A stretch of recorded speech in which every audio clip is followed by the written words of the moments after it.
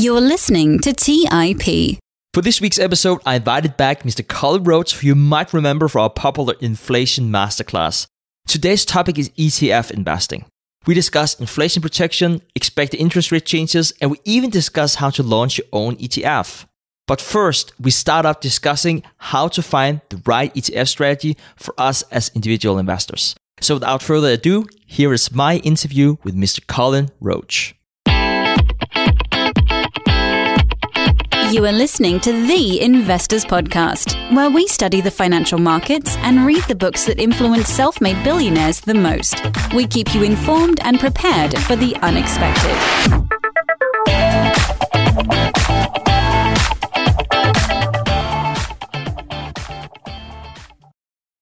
Welcome to The Investors Podcast. I'm your host, Dick Brodersen, and we're welcoming back Cullen Roche here today, the CIO of Disciplined Funds. Cullen, our audience just loves you. Your last appearance of episode 370, Masterclass in Inflation, has been one of the absolutely most downloaded We Study Billionaires episodes we ever had. So with all of that being said and putting maximum pressure on you here, Cullen, thanks for making time yet again to come on the show. Hey, Stig. Thanks for having me again. I'm not sure if it's, is it so much that inflation and my comments on it were popular or just super controversial and people were spreading them because they hated them?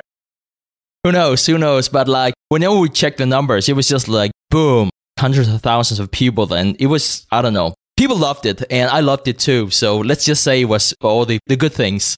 Jumping right into the outline of the show, Cullen, we're going to talk about ETF investing today. And we know that we should find an investment strategy that is right for us. And there are many great strategies, but we also want to pair with our unique personalities. For example, here on the show, we have this rule of thumb that if you don't read a company's financial statements, typically you shouldn't invest in that specific company. And the reason is just that whenever things turn sour, which just happens at some point in time during the lifetime of you holding that stock, you really truly need to understand the specific company you invested in. It just gives you conviction. So there's just a way of pairing your personality with the investment strategy. So keeping that in mind, we haven't covered ETF investing as much as individual stock picks. And ETF investing is your field of expertise. So how do I know which ETF and which ETF strategy that is right for me?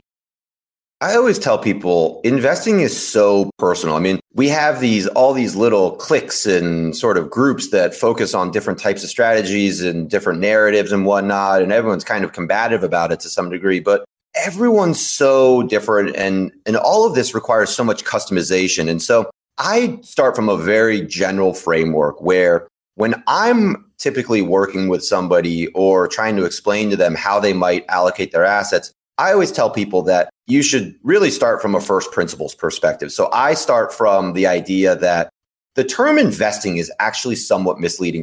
From an economics perspective, the term investing means to spend for future production. And what we technically do when we buy stocks and bonds, we're not technically investing. A firm invests when they spend money for future production. So when Tesla's building their cars, they're spending for future production.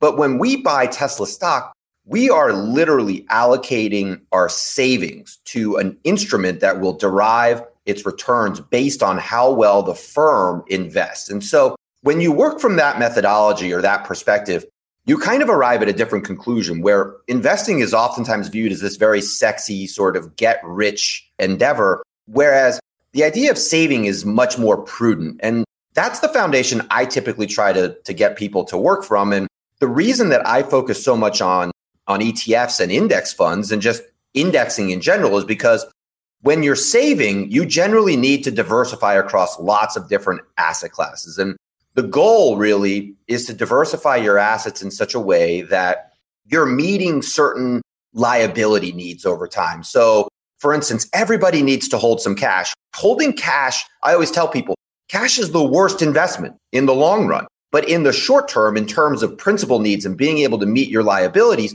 cash is the best investment because it's the one that provides you with the liquidity and the ability to be able to meet those daily, weekly, or monthly cash flow needs. So to me, a lot of this is about matching your personal assets and liability needs across time. And so the reason that I like to focus so much on diversified low-cost indexing is because if you view your savings and a big bucket of your asset allocation as this portfolio that needs to meet these certain needs, well, diversifying across ETFs is just a very good way to be able to achieve a lot of diversification in a very low cost and diversified way. So a lot of this is about setting very clear goals up front, knowing, are you someone who is trying to beat the market, or are you someone who's trying to save for retirement and meet certain liquidity needs? And then kind of filtering through what I would say is more of an evidence-based approach to investing, and working from the approach of really trying to more so control what you can control, rather than a lot of people can't control what Tesla is going to earn next year, but you can control what for instance, the taxes and fees you might pay on that instrument are. So you can control things like taxes, fees, your asset allocation, and the biggie that I'm focused on is behavior. So those are the four big ones that you can really control. And so when you're picking ETFs and you're looking at what asset classes you want to own to diversify across those ETFs, you need to figure out really what your personal needs are and what goals you're trying to achieve, so that then you can apply the right components. Because by this point, there are thousands and thousands of ETFs available. There's going to be thousands and thousands more. It's one of the fastest growing segments in the financial services industry. Mutual funds are going to continue to convert at a blistering rate in the coming 10 years because the ETFs are just superior products in so many ways. So there's a lot of different options out there, and I'm not giving a very customized answer because this is such a customized approach to the way we have to actually pick and choose these things. Cullen, I can't help but ask this question, because as much as this episode is about ETF investing, I, as an individual stock picker, and we have so many in the audience who do pick individual stocks, I always think about, like, whenever, for instance, you see ETF investing, passive tracking really be on the rise. This stat here, we have like the S&P 500 that's held in passive indexes and ETFs or mutual funds, that's risen by 0.5 percentage points in 2021. So it's like now at 18.3%, the highest it's ever been. So keep in mind that global audience or individual stock pickers, should we see this as a good thing or a bad thing that more money is pouring into passive investing? This is a really hot debate in the last 5 to 10 years, especially as the market seems to be on this just sort of perpetual upward trend. And a lot of people say that that's due to trends like passive investing. The most interesting aspects of going through all the regulatory process of actually building an ETF is that you get into the weeds on these debates and these definitions with SEC examiners and the people who are advising you on the legal on everything. And so one of the big definitions that you come across is this active versus passive. And it's interesting because I would argue that working from a really strict sort of technical definition, there is no such thing as passive investing. So to me, there is one truly passive portfolio in the world. And that portfolio it's the portfolio of all the world's financial assets. And the truth is that nobody holds that portfolio. But if you were buying into a purely efficient market hypothesis perspective, that's the portfolio that you would buy. And you would never deviate from it. You would just let the market cap weighting drift as it would. Nobody can buy that portfolio. And so one of the main reasons is because literally that portfolio is not investable. I built a global stock allocation within the ETF. The interesting thing is that when you look at global market cap, I went back and forth with various attorneys on the definitions of this. Global market cap weighting does not have a consistent definition. And literally everybody calculates it wrong. So even FTSE All World, which is what Vanguard Total World is based on, it literally buys like 70% of global equities. So it's missing 30% of the global slice because so much of this is not investable. And so when people talk about passive, I think there's a little bit of salesmanship in the way that the industry has framed this. And the term passive implies that this is some sort of market cap weighted, pure market portfolio, when the reality is that Vanguard has actively chosen to deviate from what the true global market cap weighting is. If you buy something like a 60-40 stock bond index, that's not truly passive index. The people that built that 60-40 index, they constructed that index in a very active way in that they're deviating from usually to a domestic all stock, all bond allocation And they're actively choosing not to hold literally tens of thousands of global instruments within that portfolio. And they're deviating from what the actual global market cap of stocks to bonds is in a relative sense. So right now it's about 45-55.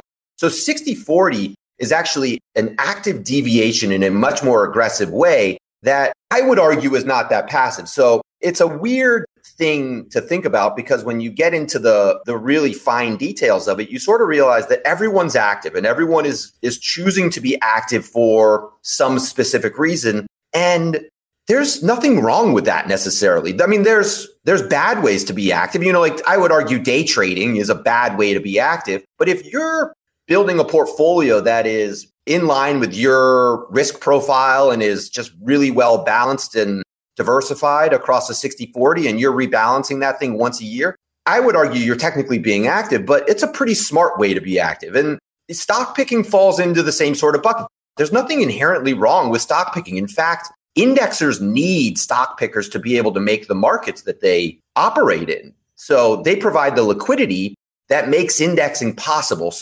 And that's a whole other aspect of this discussion, where when we break this thing down into this binary argument, we're ignoring the fact that active needs passive to even be able to exist. So I look at it as sort of two sides of the same coin, in that when I'm constructing a passive index, or what we call a passive index, underneath the surface, that passive index fund is incredibly active. I mean, you should see the Vanguard trading desk. This thing's humongous. These guys are sitting around trading stocks and bonds all day. And yet this firm is known as the passive indexing firm, when they're one of the biggest market making and trading firms in the entire world. And so that's the underbelly of this discussion that I think a lot of the sort of salesmanship and the narratives ignore. And so long story short, I don't think you can break this thing down into this sort of neat little argument where one is necessarily bad or is active good and passive evil, because in a lot of ways, they're just two sides of the same coin, and they're codependent on one another. Cullen, one thing we can see here in the market is that ETF investing has just continuously been growing for decades, very much at the expense of mutual funds. Could you please take us through some of the technical things about ETF investing? I think that as investors, we see a lot of the front end. We don't really see what's really going on. We have the creation redemption process. There are different tax benefits to consider, and a lot of that is not well understood. Could you please go through that process with us? One of the neat things about building these things and actually going through the whole process of working with everybody along the whole process of how this funds actually work is that you see the underbelly of everything. And so one of the most interesting things about ETFs is, so for anyone who doesn't know, an ETF is it's basically a mutual fund that trades like a stock. So the neat thing and the big advantage of ETFs over mutual funds is that they have this creation redemption process where a market maker and the ETF issuer can literally create new shares of the ETF from thin air. So for instance, with a new fund, there is no market for that fund when it's issued. There are no sellers of the ETF because nobody holds the ETF yet. So the way that these funds become liquid, and the reason why a fund that is not even widely traded or doesn't have a lot of volume on any given day, the reason that thing can actually be incredibly liquid is because the market makers can create shares from nothing. And as long as they're incentivized to be able to arbitrage the underlying basket, well, they'll make a tight market for that thing if they know the underlying value. And so to kind of get into the nuts and bolts of how these things work, basically, is that the way to think of an ETF is that there is a basket of underlying assets. And that underlying set of instruments has what's called they call it the INAV. It's essentially the intraday NAV. So it's the intraday net asset value of the underlying assets. And the way that a market maker calculates that is by looking at all of the underlying assets, and then they're able to quantify in real time exactly what the underlying basket is worth. And so they're looking at the true value of the underlying basket. And then what they're doing is with the ETF, they're trading the ETF and basically creating or redeeming it for people based on supply and demand. And so they're able to look at the value of the underlying assets. And then if they're incentivized to do so, let's say that you put in an order for $25 to buy SPY, for instance. The market maker will look at that and he'll look at what the S&P 500 is actually worth. And let's say it's worth $24.98. Well, he'll create shares of the ETF at $25 and make a market at $25. And what he's able to do is they're able to then go into the market. The issuer will create shares of the ETF. The market maker will essentially sell short the ETF to the buyer. That creates a market for the buyer. And then the market maker goes in and they buy the actual underlying at $24.98. They'll then close out the position. And because they've sold the ETF to you, they'll close out their underlying and they've booked a 2-cent profit essentially.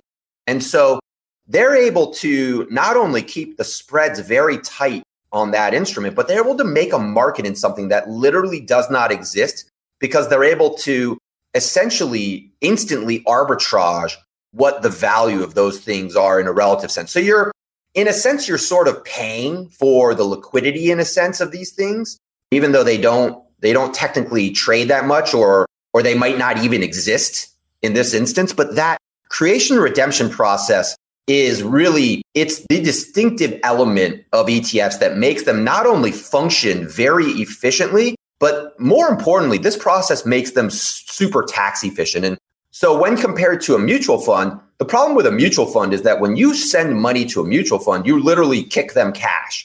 And the mutual fund manager has to go in and buy all of the underlying assets. I don't do that. Somebody invests money in an ETF. I don't go out and reallocate the fund. I don't actually distribute cash to anything. So there are no purchases underlying all of this that go on. Whereas with a mutual fund, the mutual fund has to actually go out, distribute cash, buy all of the underlying assets. And if they are selling stuff along the way, they're incurring capital gains. And this is the big problem with mutual funds, is that mutual funds are unfairly punitive with the way that they distribute their capital gains, because you could buy a mutual fund at the end of the year, and if that fund has large capital gains, you can get kicked a tax bill even though you don't actually have a capital gain. And so this process of creation and redemption inside of a mutual fund is very inefficient because it's basically a cash-based reallocation process. Whereas in the ETF, underlying the market maker and the issuer, they're actually exchanging the underlying in what's called an in-kind transaction. And so they're not actually making a cash sale of the underlying assets, which allows the ETF to operate in frankly, a much fairer way because it gives the control of the tax liability to the shareholder. So rather than being forced into a capital gain in the way that a mutual fund often does, the ETF puts the power of the tax liability in the shareholder, where I control the tax liability based on when I want to sell it, rather than the actions of thousands of other people buying and selling the fund within itself. Let's continue talking about costs. ETFs are very often promoted for the low cost associated with it, costs that are typically lower than comparable mutual funds. Whenever I look at an ETF, I very often look at the expense ratio. Like, to me, that sounds like that's the expense I'm going to have by holding this asset. Do I have other expenses if I buy an ETF? And let's just disregard any commission that my broker might, impose on me. Commissions are obviously, they're kind of going away, as you mentioned, but ETF expense ratios can be a little bit confusing because you actually have a gross expense ratio and a net expense ratio. The gross expense ratio is typically the total cost of running the ETF for the actual issuer. So typically they will discount that to some degree, and that arrives at a net expense ratio. The net expense ratio is the fee that the shareholder actually will pay. Typically this is waived for a period of like 12 to 24 months. I tend to find this way too confusing. I typically think they should be the same, but that's just sort of my philosophical belief. So those are two things to pay attention to, is that the net expense ratio that's the fee that you're going to pay. And you have to pay attention to whether or not that fee is waived for 12 months or 24 months, or maybe it's waived in perpetuity. Who knows? Every fund is different. But the other big one with ETFs is the bid-ask spread. So like I was saying before, one of the reasons why ETFs operate so efficiently is because the market makers are incentivized to make markets in this thing. And the reason they're incentivized to make markets in this thing is because they're getting paid to make the market in that thing. and you're paying the spread basically on the way that fund works. So like I said with the previous example, when SPY is actually worth $24.98 and the market maker is selling it to you for $25, well, you have the benefit of being able to buy SPY at a very liquid and relatively close price to what its underlying intraday NAV is actually at. But of course, you're paying the 2 cents to the market maker. So that's one of the underlying costs. So if you see very, very wide spreads on an ETF, you have to consider that that's actually part of the upfront. It's essentially a form of a commission is really the way to think of it, that the market maker is earning a commission basically for making that trade and making that market for you. The other big cost is that ETFs can trade at a premium or a discount, and that's usually a function of how liquid the underlying are worth. So how tight can the market maker keep the current market price of the actual instrument relative to its INAV?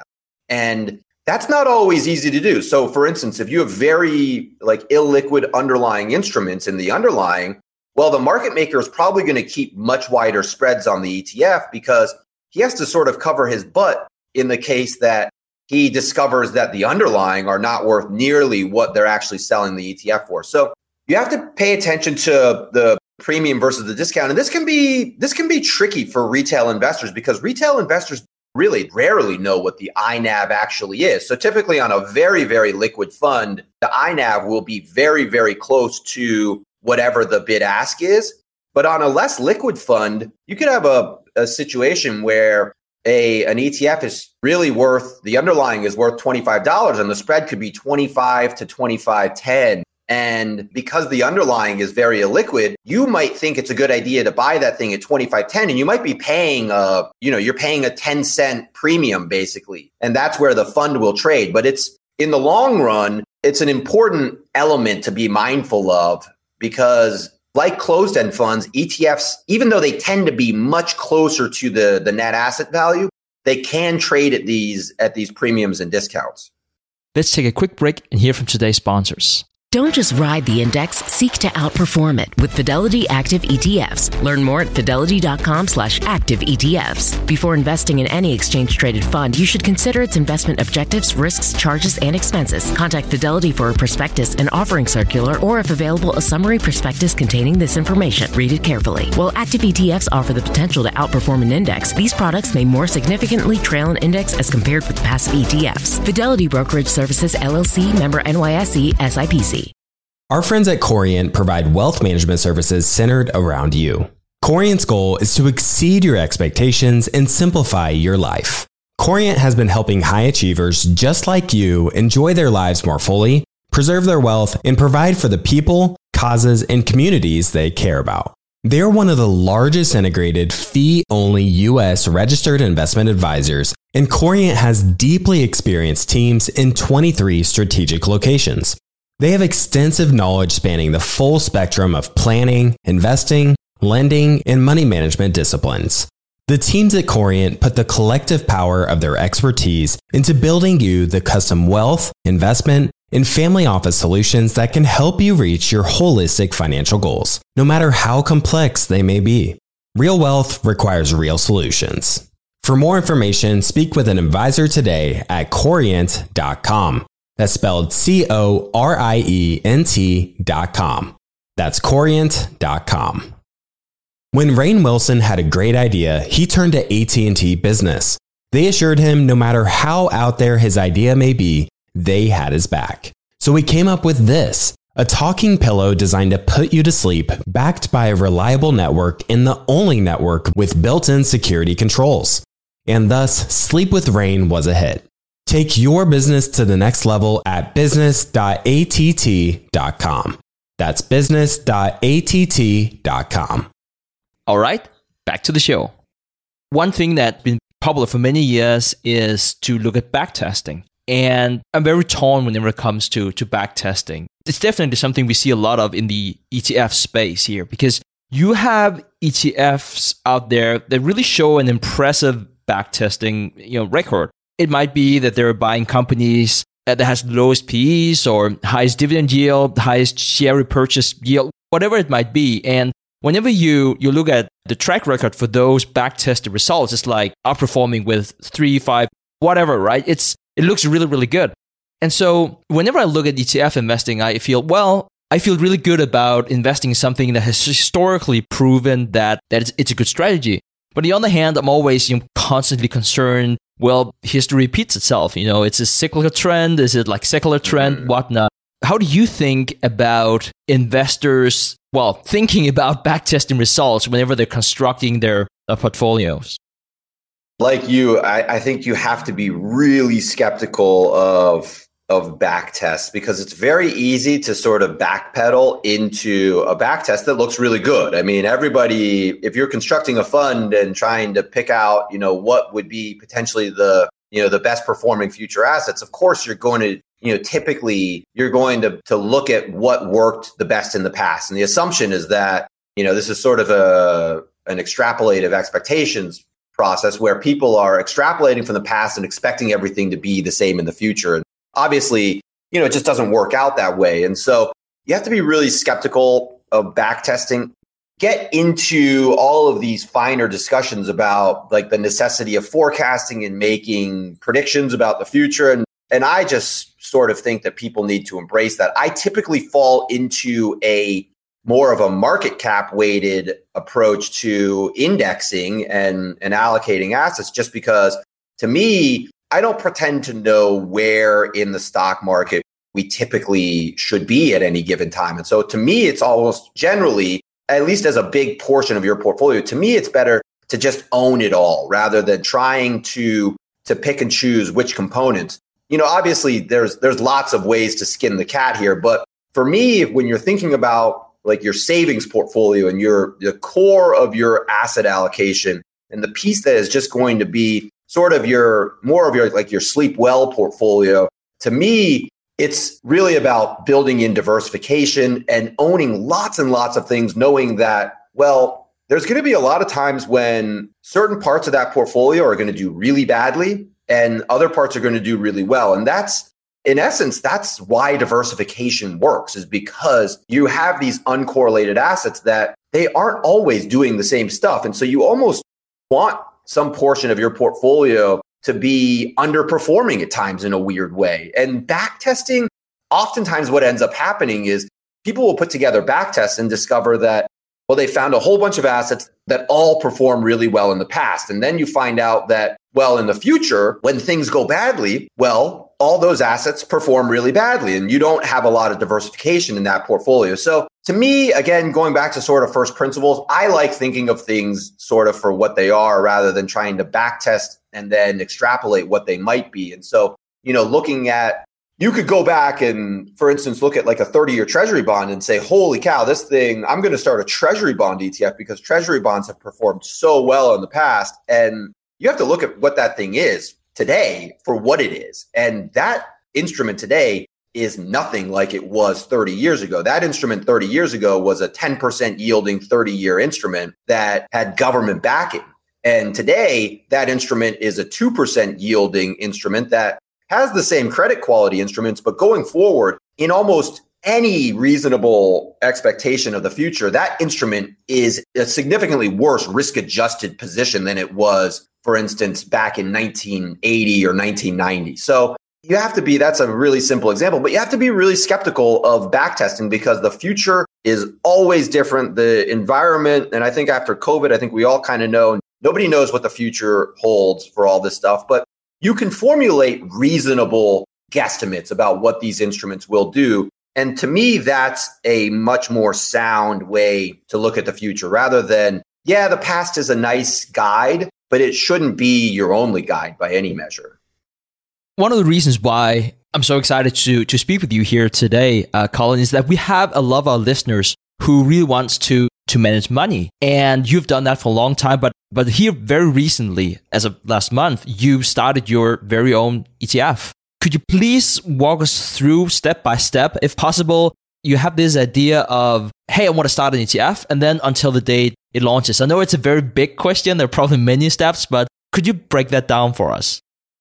It's basically hundreds of phone calls and emails with lawyers back and forth is really what the majority of the process is. But But no, I mean, in essence, they've made this a fairly smooth process today relative to what it used to be. So 10 years ago, starting an ETF was a monstrously difficult process because you needed what was basically called SEC exemptive relief to even be able to form the trust that's able to hold the assets that actually is really the underbelly of the ETF that you want to start. But today, it's become much easier to do this with the new SEC or the new ETF Act. And really, there's a number of ETF white label issuers now. So in my case, I worked with Wes Gray and Alpha Architect. A lot of your listeners, I'm sure, know who they are because you've interviewed them in the past. But they offer a white label process where they're able to basically utilize the Alpha Architect ETF trust to help people like me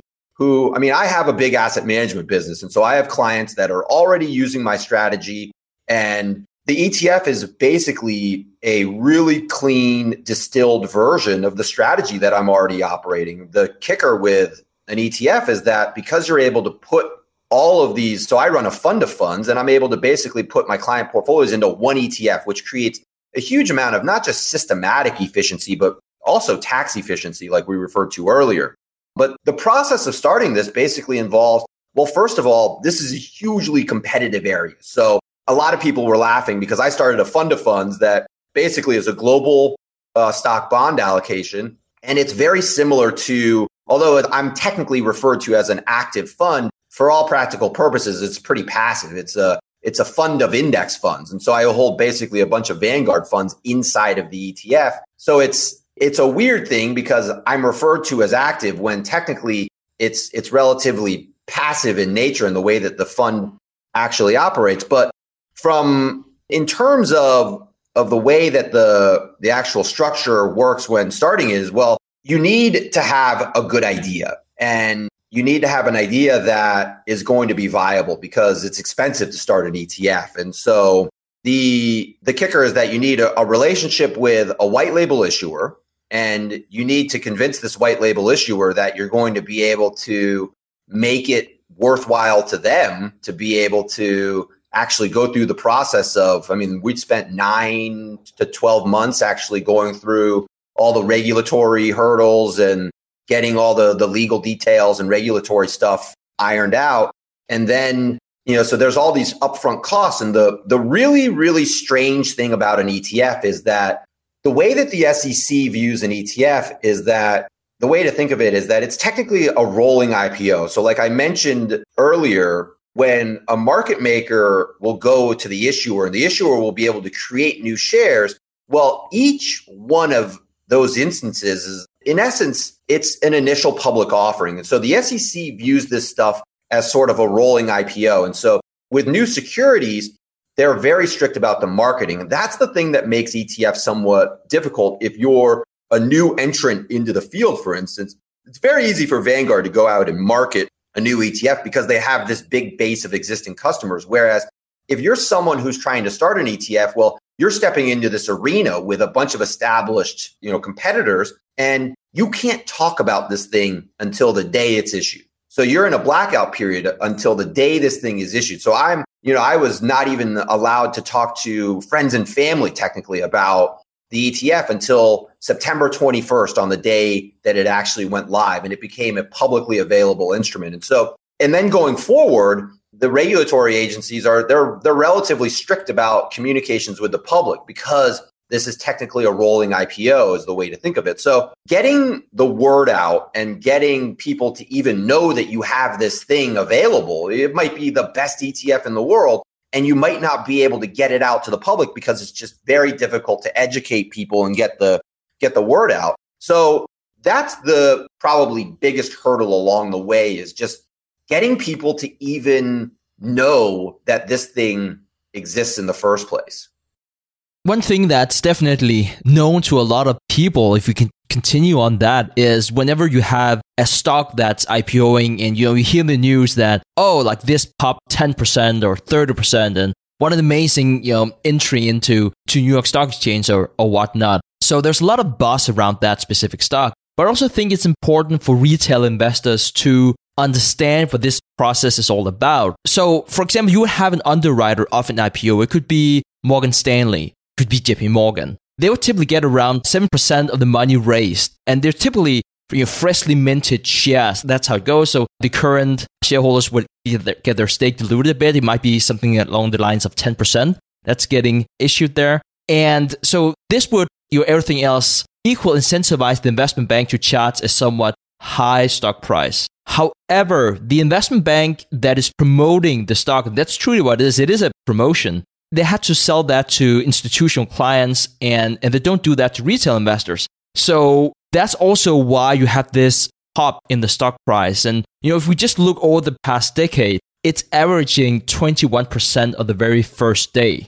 Snowflake, there was a lot of buzz about it. There was at 112%. So this is a premium that we as retail investors are paying. Let's talk about ETFs. So are retail investors at a similar structural disadvantage compared to institutional investors whenever ETFs are being launched?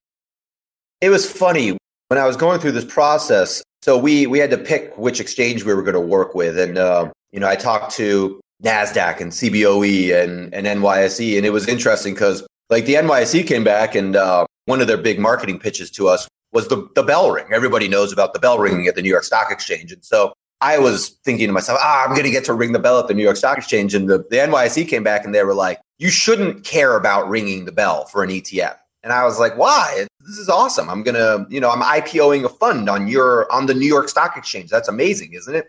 And they were like, well, to put this in perspective, this is totally different from a corporate IPO, because thinking of a corporation, they raise funds and they build this company for a decade before anybody even knows what it is when they IPO on the New York Stock Exchange. And in a lot of ways, when that thing issues on the New York Stock Exchange, in a lot of ways, the original investors they're getting out, or they're diversifying, they're selling their shares to the public and allowing the public to, sort of reap the benefits going forward of whatever that stock is going to do. And an ETF is just totally different, because an ETF is issued, but again, it has this underlying net asset value where what the underlying net assets are actually worth. Whereas with a stock, nobody necessarily knows what the net asset value of Tesla is today. So in a lot of ways, people are doing some guesswork about what the actual underlying assets are worth. And that's what the IPO process is part of, is it's allowing the public to value this thing, hopefully in a manner that is more efficient than the way that the private market was valuing this thing. Whereas with an ETF, you issue an ETF and the underlying assets have that net asset value, and the supply and demand for the fund, it can create a premium or a discount for the way that the instrument trades. But the market makers know exactly what that INAV is. So they know exactly what those underlying assets are worth. So if I hold a fund that is 50% SPY and 50% TLT, long-term treasuries, well, the market makers know exactly what those things are worth in their underlying value. And so if I issue a new fund that holds those two ETFs, and the market maker goes out and starts making a market for those things, and let's say again that it IPOs at $25, and let's say that some knucklehead goes in and puts in a market order for $26, well, the market makers know they have an instant $1 arbitrage there. So what they're going to do is they're going to make a market for you at $26 because that's the price you want to buy at. And they're going to sell those. They're going to buy the underlying. They're going to sell the underlying, and they're going to sell you the ETF for $26. They will book their $1 per share profit on that instrument. And the price of the ETF will then collapse back down to 25, because in the long run, there aren't a lot of people who are willing to buy at a 4 or 5% premium to NAV. And so that's one of the reasons why ETFs work as efficiently as they do, is because they're totally different in terms of the way they're structured, because we actually know what the underlying NAV is. Whereas with an individual stock, nobody really knows in real time what those things are actually worth. Perhaps someone out there are thinking, well, it seems like it's a lot more approachable now to run ETF. You can white label stuff, and it seems like there is it's a lot easier today than perhaps it's been in the past. So perhaps someone is thinking, well, call it, how much does it cost? Like if someone's like, I want to do this, I have a great idea for an ETF. Like, could you talk to us about the different costs you would have associated with running an ETF? So there's fixed underlying costs of just being able to partner with, for instance, the white label. You're basically paying for a very streamlined compliance and legal structure in doing so. So rather than, I didn't want to have to pay for the trust on my own and hire attorneys to work with and do compliance firms. So, a firm like Alpha Architect makes it very clean to be able to just go in and essentially outsource all of that. And you're going to end up paying, it depends on the complexity of your fund. And my fund was very simple, very clean. And this thing, I would estimate that the base cost of most ETFs is probably, you should expect to pay at least $200,000 a year for just the fixed fees that you're going to incur along the way. But the more complex you get, you could build an ETF that is futures based or options based. It's a lot more complex to run, or a Bitcoin ETF or something like that. And you can get, really, really, infinitely more complex than I did, in which case your costs are going to be a lot higher. And that doesn't even get to the biggest cost, which is, in the long run, the biggest cost of running an ETF is going to be all your marketing. Because again, it's difficult to get the word out if you're a small shop or you don't have the Vanguard like marketing megaphone that a lot of these big firms have. And so in the long run, it depends on how much money you're willing to spend on advertising. That's the thing. That's the big challenge with an ETF, is that you spend all this time and money up front building the ETF and getting it ready to come to market, and you're not even allowed to talk about it. So nobody knows about this thing.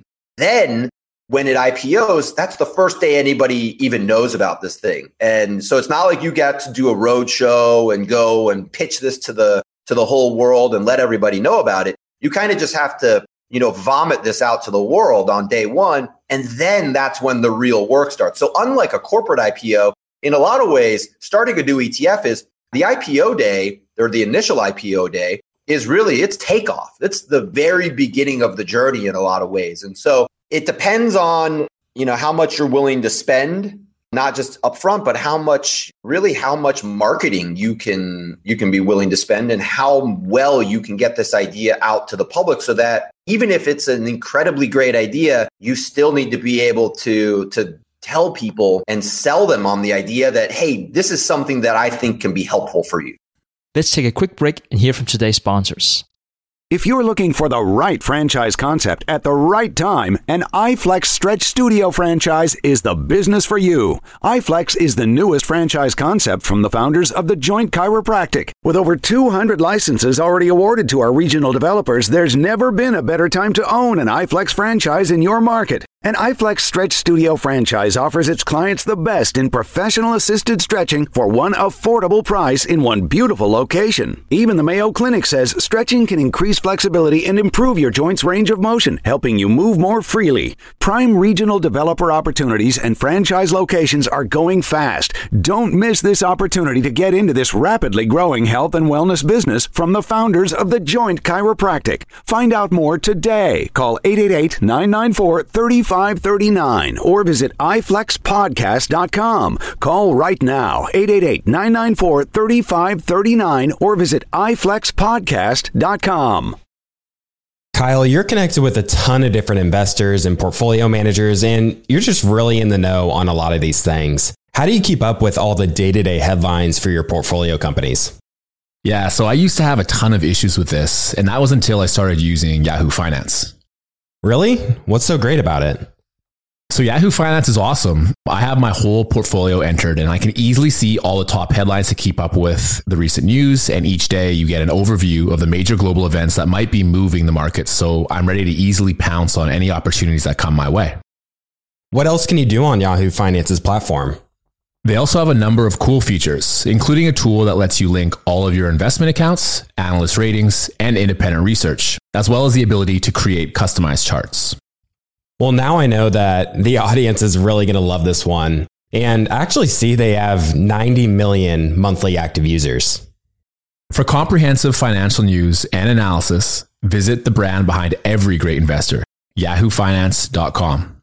The number one financial destination, yahoofinance.com. As many of you know, I love studying businesses and networking with business owners. The more I've studied businesses, the more I've realized that starting and scaling your business is easier than ever because of companies like Shopify. Did you know that Shopify powers 10% of all e-commerce in the US? Shopify is the global force behind Allbirds, Rothy's, and Brooklinen, and millions of other entrepreneurs of every size across 175 countries. Shopify is the global commerce platform that helps you sell at every stage of your business, from their all-in-one e-commerce platform to their in-person POS system. Wherever and whatever you're selling, Shopify's got you covered. Shopify even helps you turn browsers into buyers with the internet's best converting checkout, up to 36% better compared to other leading commerce platforms. What I personally love about Shopify is that it's the turnkey solution to kickstart and grow your business, and they are totally committed to giving you the necessary tools to succeed as a business owner. Plus, they have an award-winning customer support team there to help you every step of the way. Because businesses that grow with Shopify. Sign up for a $1 per month trial period at shopify.com/WSB. That's all lowercase. Go to shopify.com/WSB now to grow your business no matter what stage you're in. That's shopify.com/WSB. All right, back to the show. As you know, our listeners are avid followers of Warren Buffett. That was the very core in how we got founded in the first place. And Warren Buffett placed this famous $1 million bet where he bet on a passive S&P 500 index to outperform a fund of funds in hedge funds. And at the time, whenever he made that bet, and I should say all the proceeds were going to charity, but it was a very publicized bet. At the time, he warned about the 2 layers of expenses whenever you have fund of funds. So I can't help but ask, what are your general thoughts on fund of funds ETFs?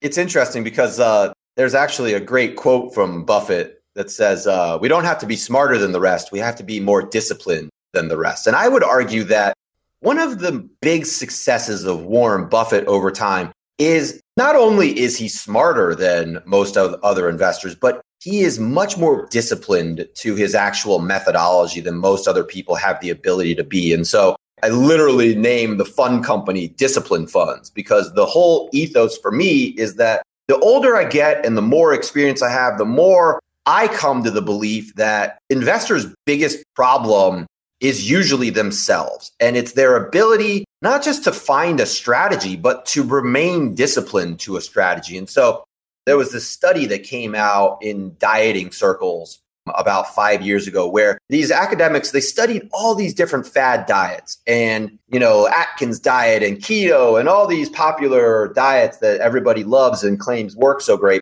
And what they found was that the diet that worked the best was the one that you stuck with. It didn't even matter which diet you actually picked. It was the diet that worked for people was the one that people could remain disciplined to. And to me, investing is so similar in that we spend so much time trying to pick and choose the absolute best strategies that are out there. And we look at back tests and we look at, manager performance and things like that.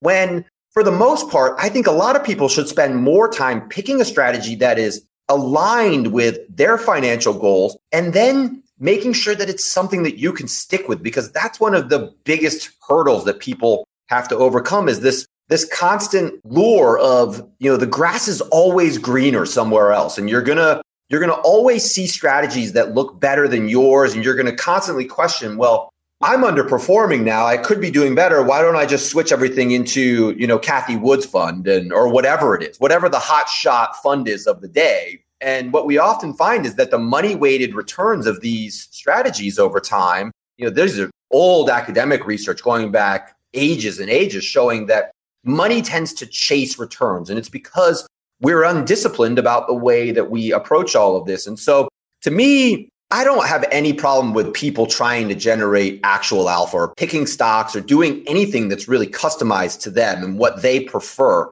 But to me, it has to be aligned with the goal of being able to generate what I call behavioral alpha, which is the ability to perform better than you otherwise would because you remain disciplined through essentially the most traumatic time. So can you implement a strategy that not only does well from 2015 to 2020, but also during March of 2020, when it's scaring the daylights out of you, can you stick with that strategy and reap the benefits of the big upturn? And that's the kicker, is that a lot of people, they aren't able to actually stick with a strategy when the going gets tough.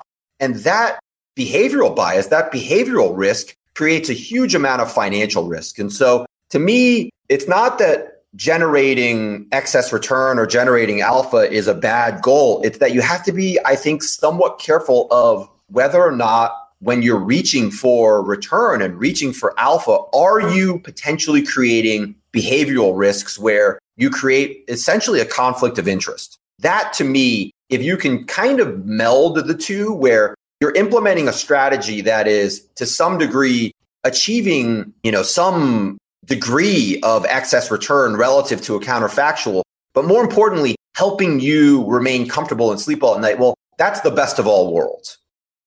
And I also should say here that Warren Buffett won that bet. That was why I was curious. It's not to demonize everyone who is like doing fund of funds. I think it's important to understand what fund of funds are really doing and why people are doing it.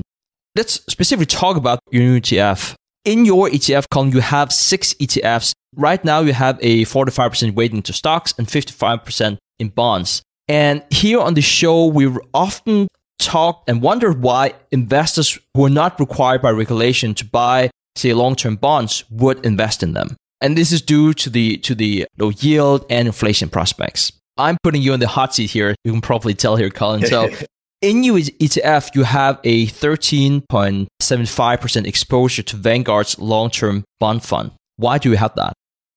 Again, going back to I'll give people the framework for how I structured the fund in essence. I'm starting from what is essentially a global market cap weighting. And so at present, the global market cap weighting of stocks versus bonds is about 45-55 stocks versus bonds. And so our allocation, technically, we have about a 50-50 benchmark is the goal that we structured. And so the current 45-55 weighting for us is a little bit below our benchmark. And the fund itself, actually, the goal of it is, again, to create something that is really well diversified, that is helping people keep sort of a bucket of their savings that they can remain disciplined with to a large degree. And so one of the problems that I have with index funds, and your typical, for instance, just cherry picking like a 60-40 index fund, is that the problem that I've run into with people is that 60% weighting it exposes you to a lot more risk than people realize. And so you think you're building this nice little savings bucket here where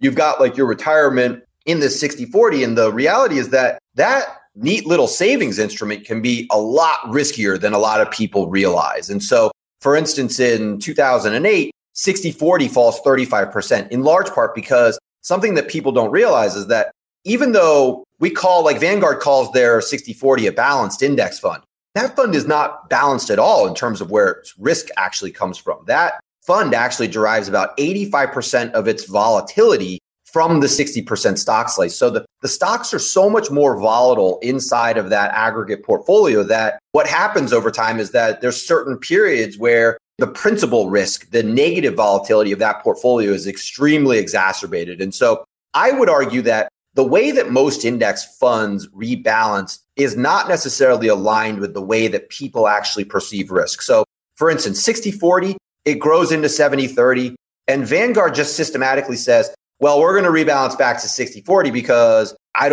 that's the weighting that they like for whatever, quantitative reason or subjective reason that they decided that 60 was the right number.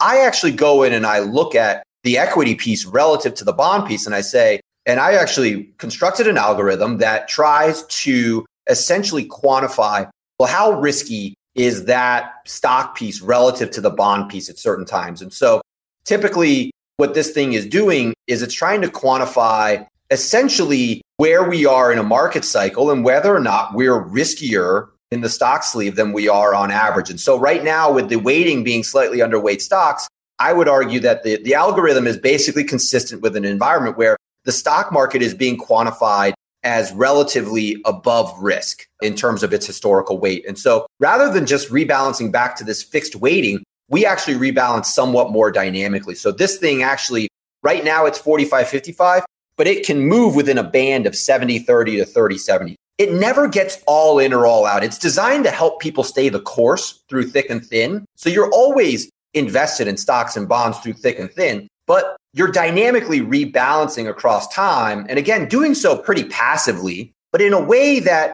I hope is creating a more stable, a little smoother ride for people so that they can remain essentially more disciplined to the strategy over time. And a big kicker with that is that one of the hedges, one of the most important hedges during negative periods is long-term bonds. And so typically what will happen is that as you actually see the equity slice shrink inside of our portfolio, you see that a long-term bond allocation will actually grow. So for instance, 2 years ago, we didn't even own a long-term bond position inside of the portfolios. And so, even though I've been running this strategy for 10 years outside of client portfolios, even though we just issued the ETF, but I didn't own any long-term bonds in this thing 2 years ago. Whereas as the equities shrink and the equity market is perceived as riskier, it actually grows a little longer duration in the bond piece, because the kicker is that we know that during periods of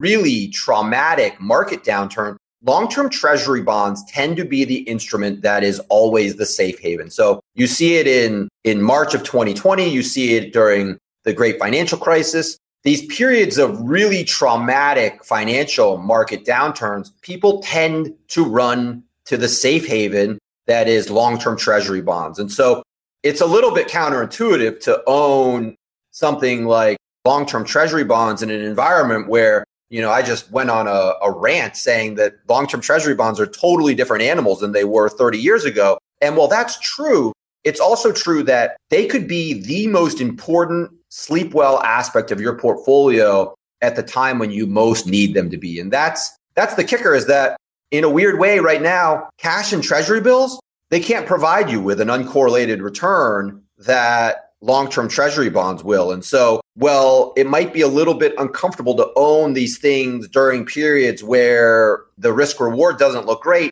It could turn out that during the periods when the stock market is scaring you, that this is the component of the portfolio that's actually providing you with the most important hedge and them helping you stay the course and remain more disciplined, because that component is helping reduce the underlying instability of the equity positions.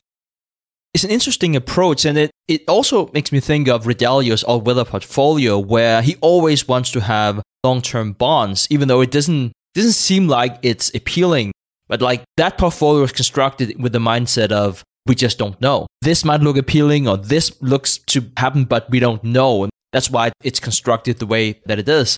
And I guess that's also a nice segue to talk a bit about the Fed. Sell an episode here on We Study Billionaires without talking about the Fed. And one of the latest signals that we have from Fed Chair Jerome Powell is that it looks like we will most likely be facing interest rate hikes, perhaps in 2022 already. And so, on one hand, the value of our current bonds goes down, but it also implies that bonds purchased in the future will have a more attractive yield. And I'm saying this because bond ETFs are typically replacing bonds that have matured with newly issued bonds continuously. It's being ignorant of what's happening right now. How should we as investors in a bond ETF look whenever Jerome Powell is saying, we're going to hike rates?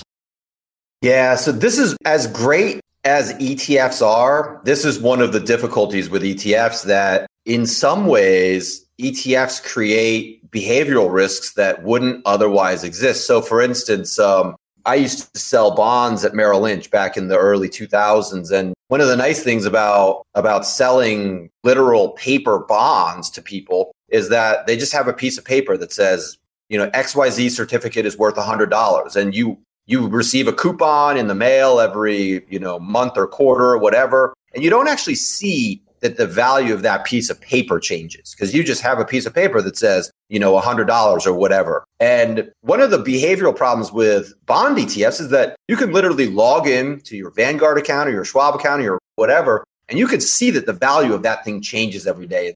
It can be harder for people to actually behave well with bond ETFs because they're able to see what the actual price changes are. And that creates behavioral risk that it just didn't exist because people literally just didn't know what the value of their underlying bonds were before. So you were more likely to hold things to maturity inside of just holding a paper bond because in large part, you knew that that thing was going to mature at par and you didn't care whether or not the current value of it was $90 because you knew it was going to be worth $100 in the long run. So ETFs are different and they create that behavioral risk, but I think it's really important to sort of compartmentalize. I love this when you're looking at things from this sort of savings portfolio perspective that I was referring to earlier. I really like bucketing things across specific time horizons. And so if you're going to own a bond ETF or a short-term T-bill like instrument or anything like that, it's very useful, I think, to be able to match these things to certain time horizons across your portfolio. So, for instance, if you needed cash in the next 3 years, you wouldn't want to go out and buy a 10-year treasury bond ETF for that money because that fund will expose you to principal volatility that it could persist through most of that 10-year period. Yeah, on average in a bond ETF, the likelihood of that thing losing principal value is low because the underlying bonds are consistently maturing at par. But in the short term, that bond fund could be incredibly volatile and could expose you to periods where inside of a 3-year period, you actually have a principal loss. And so it would be much more sensible to look at something like a 3-year CD or maybe even a 5-year treasury bond at most, where you're better aligning the time horizons with the specific instruments. So regarding Fed policy and Fed interest rate hikes specifically, again, this is one of those things that you have to make a prediction about the future, but it's also virtually impossible to predict what future interest rates are going to be. I mean, Greenspan spent 5 years raising interest rates before the housing boom, trying to, grapple with what was perceived as a potential housing bust or a housing boom and housing bubble. And he couldn't make long-term rates go up. Greenspan called this the great conundrum back in the 2000s. And so it's one of those things where I don't know what's going to happen. My guess has been that interest rates will be lower for longer and that the likelihood of returning to a 1970s style outcome is not very high because I just think there's so many different demographic trends and technological trends and globalization trends that the likelihood of moving back into a very high interest rate environment is low. So at the same time, we're diversifying across bonds in large part because we don't know. So again, it's kind of following this philosophy of own everything and manage it to your behavior, but own everything because we don't really know what's going to happen. We don't know if the yield curve could completely flatten from here and invert. The Fed could raise rates a bunch and get scared of inflation and cause the whole economy to drive into a recession, which would be deflationary, which would cause long-term bonds to outperform. And so there's all these scenarios where, yes, maybe long-term interest rates go up, but there's also plausible scenarios where maybe the Fed raises rates a lot, drives the economy into a recession, and actually in a weird way causes a repeat of this conundrum and interest rates end up going lower and you start seeing deflation across the whole economy. And then we're looking at another period where long-term treasury bonds are, again, the best performing asset class across time. And I've heard that narrative my whole career, literally since the day I stepped foot on Wall Street. People have been telling me you cannot own long-term bonds because interest rates are low and the risks are too high. And so I've sort of just arrived at this conclusion that everyone's been wrong about this for 20 to 30 years or more. And Bogle said, nobody knows nothing. We can make good guesses and you need to construct a portfolio that is behaviorally consistent and well diversified. But I don't pretend to know where interest rates are going to go. So we want to be diversified, knowing that if the equity piece falls apart, then we're diversified in a way that is really going to protect us in that scenario. And so that's why we own some long-term bonds. And it's why I think most people should construct a diversified portfolio that applies this sort of asset liability matching perspective where they're really not just controlling for their short-term liquidity needs, but also maintaining a fairly long time horizon where they have assets that can potentially reap the benefits of incurring the structural underlying components of what these instruments are designed to do over the long term. I think that's a good segue into talking about that no one knows. Like you mentioned, you were quoting Bogle there. Like no one really knows. We have a lot of indicators suggesting one thing or the other, but no one knows for sure where different markets are heading. And so whenever I think about the last time you were here on the show, back in episode 370, or your masterclass on inflation, first of all, it was absolutely amazing. Everyone should go back and listen to that. I can't help but think now that we're talking about ETF investing, you talked about your own ETF also, and how should we as ETF investors think about inflation and protect us against that? Because one thing that I did notice in your ETF, and I can't help but calling out, traditional vehicles to protect against inflation, that's very often gold and commodities. That's what we learned from Ray Dalio and his all-weather portfolio. Whenever I look at your ETF stocks and bonds, so how should we think about it, and not just specifically related to your ETF, just in general for us investors? I love Ray Dalio's all-weather approach, risk parity. I mean, I am essentially trying to build a very simple version of risk parity. I'm trying to literally keep parity between the risk exposures of the stock and bond components in the portfolio and the way that we rebalance countercyclically. Harry Brown's permanent portfolio, I think, is a fantastic portfolio. One of the, working from a first principles perspective, it's a very sound approach to asset allocation. What I did with this ETF was, this thing is just a very simple, very diversified allocation that it keeps things simple and no more complex than I really think they should be. And so my only problem with owning commodities and gold inside of your financial asset portfolio is that they can be expensive ways to get exposure to these instruments. So in my opinion, investors can protect themselves from inflation in less expensive ways, or ways that they don't have the taxes and fees necessarily that a lot of these publicly available instruments expose you to. So the inside of the discipline fund, to me, the stock market is a very good inflation hedge in the long run. Because you're basically buying what is a stream of future corporate profits, you have, in essence, a certain sense of embedded purchasing power protection inside of that portfolio. So I like using the stock market specifically as a growth and purchasing power protection component of your portfolio. And the bond component in there is specifically a principal hedge. It's not designed to generate real returns. In fact, you should expect it to lose to inflation in the long run.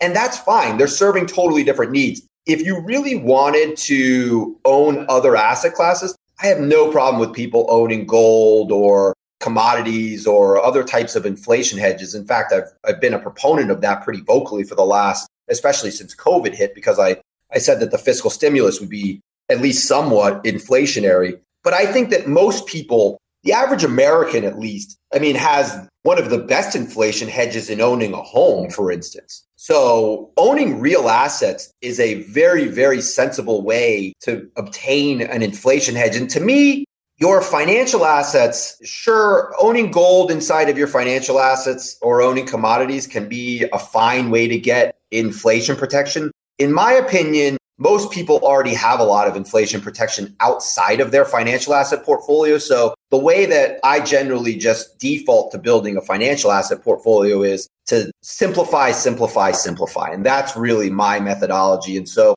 to keep costs low and to keep things very diversified, we only use stocks and bonds because I think that a commodity component and a gold component, it unnecessarily complicates things in a way that my fund is just not necessarily trying to protect you from.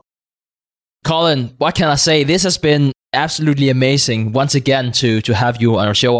I'm always looking forward to having these discussions, and hopefully we can already say that we're going to invite you back next quarter. But in the meantime, where can the audience learn more about you, Pragmatic Capitalism, and your new fund, Discipline Funds?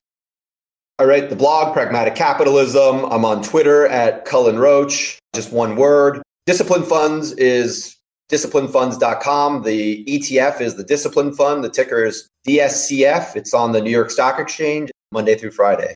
Yeah, so that's where you can find me. And like I always say, I love to try to spread the knowledge and help people as best I can. And if you're looking for help to try to sort of navigate all of this, what seems to be an increasingly complex and confusing financial world, obviously, like I've said a lot of times, I don't know everything, but I've spent more time than was healthy obsessing over all of this and thinking about it and trying to build a nice, clean, simple approach to navigating it all. So I love answering questions though. So feel free to email me, Cullen Roche at Gmail or Cullen Roche at Discipline Funds. I can field questions or help people in any way that I can. Absolutely amazing. And thank you for spending so much time on it. So you can come here on the show and educate our audience, Cullen. Really, really appreciate it. As we are letting you go here, I just want to say to the audience, make sure to follow the Investors Podcast on your favorite podcast app. If you're watching this on YouTube, make sure to like and subscribe to get more content like this. Cullen, I hope we can see you soon again. I'm sure we will. Thanks, Stig. Take care, everybody. Thank you for listening to TIP. Make sure to subscribe to Millennial Investing by the Investors Podcast Network and learn how to achieve financial independence. To access our show notes, transcripts, or courses, go to theinvestorspodcast.com. This show is for entertainment purposes only. Before making any decision, consult a professional. This show is copyrighted by the Investors Podcast Network. Written permission must be granted before syndication or rebroadcasting.